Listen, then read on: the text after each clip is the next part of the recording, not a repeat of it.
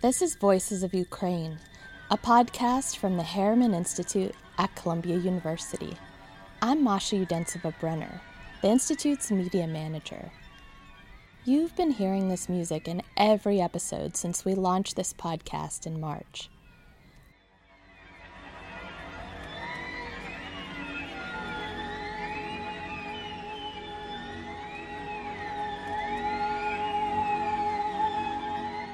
And if you've been listening all the way through the credits, you'll know that it's by a Ukrainian composer named Ivan Nebesny, who's been in Lviv during this war.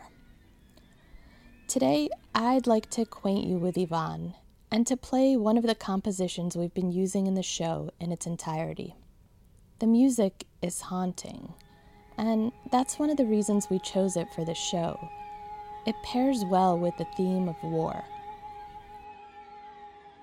When I initially heard it, I'd assumed it was written in response to Russia's invasion of Donbass in 2014, particularly since it says on Ivan's website that How Many Letters to You, the piece you'll hear today, is from 2016. But when I asked Ivan about it, I discovered that the original version of the work, composed for soprano and string orchestra, was written in 1996, and that's the version you've been hearing.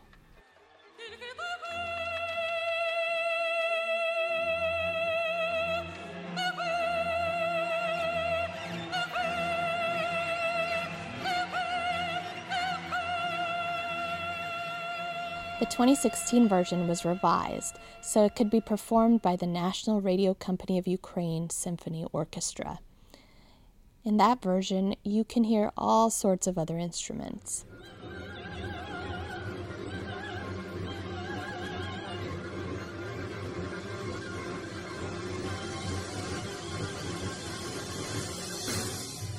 When I spoke to Ivan in early April over Zoom, he told me he wrote it in response to the Soviet collapse, when Ukraine suddenly had access to a plethora of previously banned information and the ability to experiment with musical styles.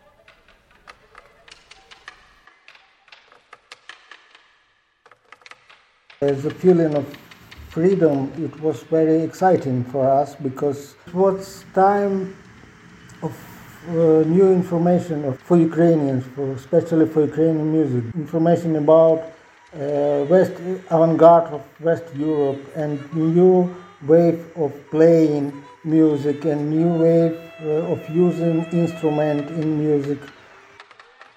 Ivan was only 16 when the USSR dissolved overnight. He grew up in Western Ukraine and studied at a music lyceum in Lviv as a boy.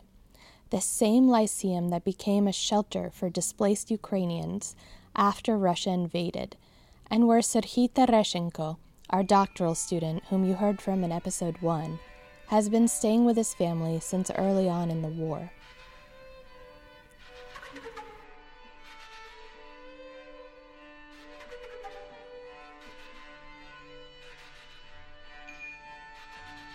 The music you're hearing now is from Sketch of the Child's Voice, the other composition we've been using in the show. Ivan also wrote that one shortly after the collapse. It was during that period that Ivan's music career really took off. He started exploring avant-garde music styles.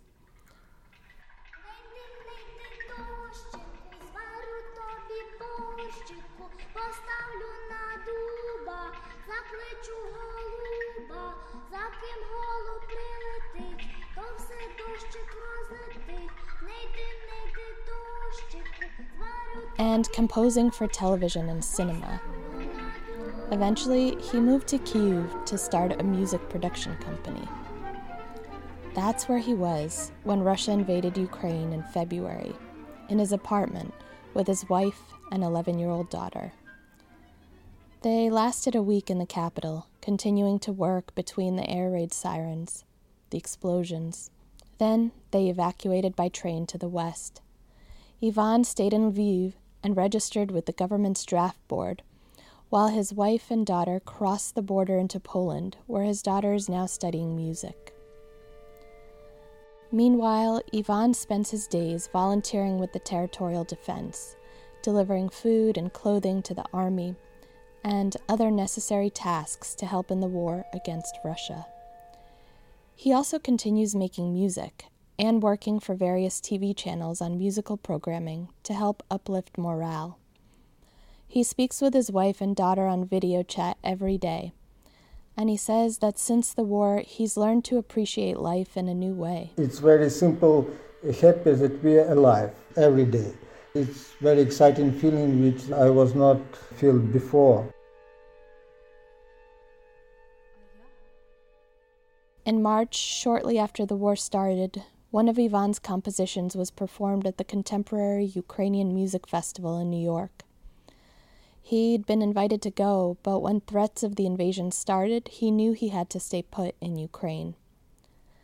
Ivan has many international opportunities, and I asked him whether he'd thought about leaving ahead of the war. For me, it would be not comfortable life abroad if my country in a war, and for me it's more important just to be here with our citizens and to help together to our struggle.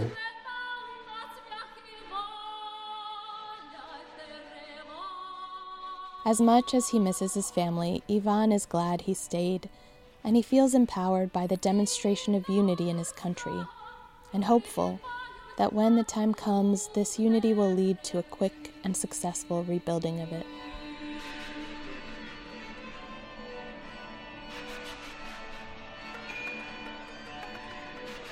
Since I spoke with Ivan, he started returning to Kyiv because Russia retreated from the capital. Now he splits his time between there and Lviv. I'm really grateful to Ivan for allowing us to license his work, and to my colleague, Marko Andrejczyk, who runs our Ukrainian Studies program, for introducing me to Ivan's music. They're friends who go back a long time.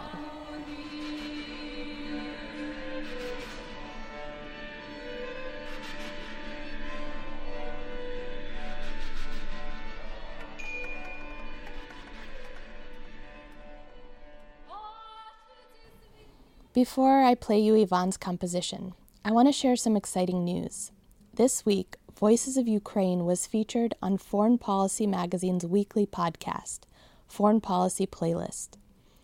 Every week, they choose an episode from around the world to highlight and interview the host about the series. It's a real honor to be included. You can check it out wherever you get your podcasts.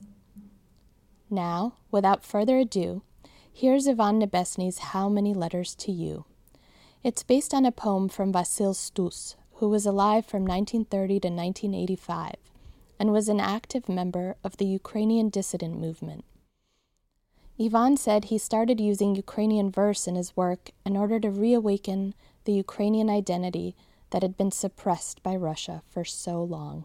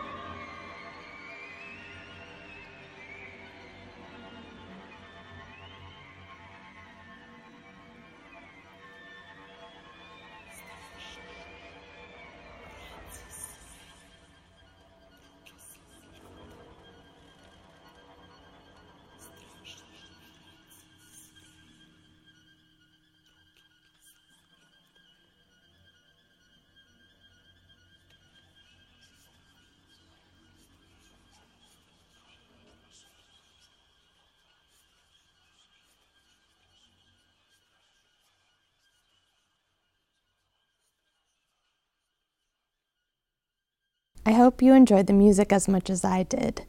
If you want to support Ukraine, please consider donating to razomforukraine.org. That's RAZOM forukraine.org.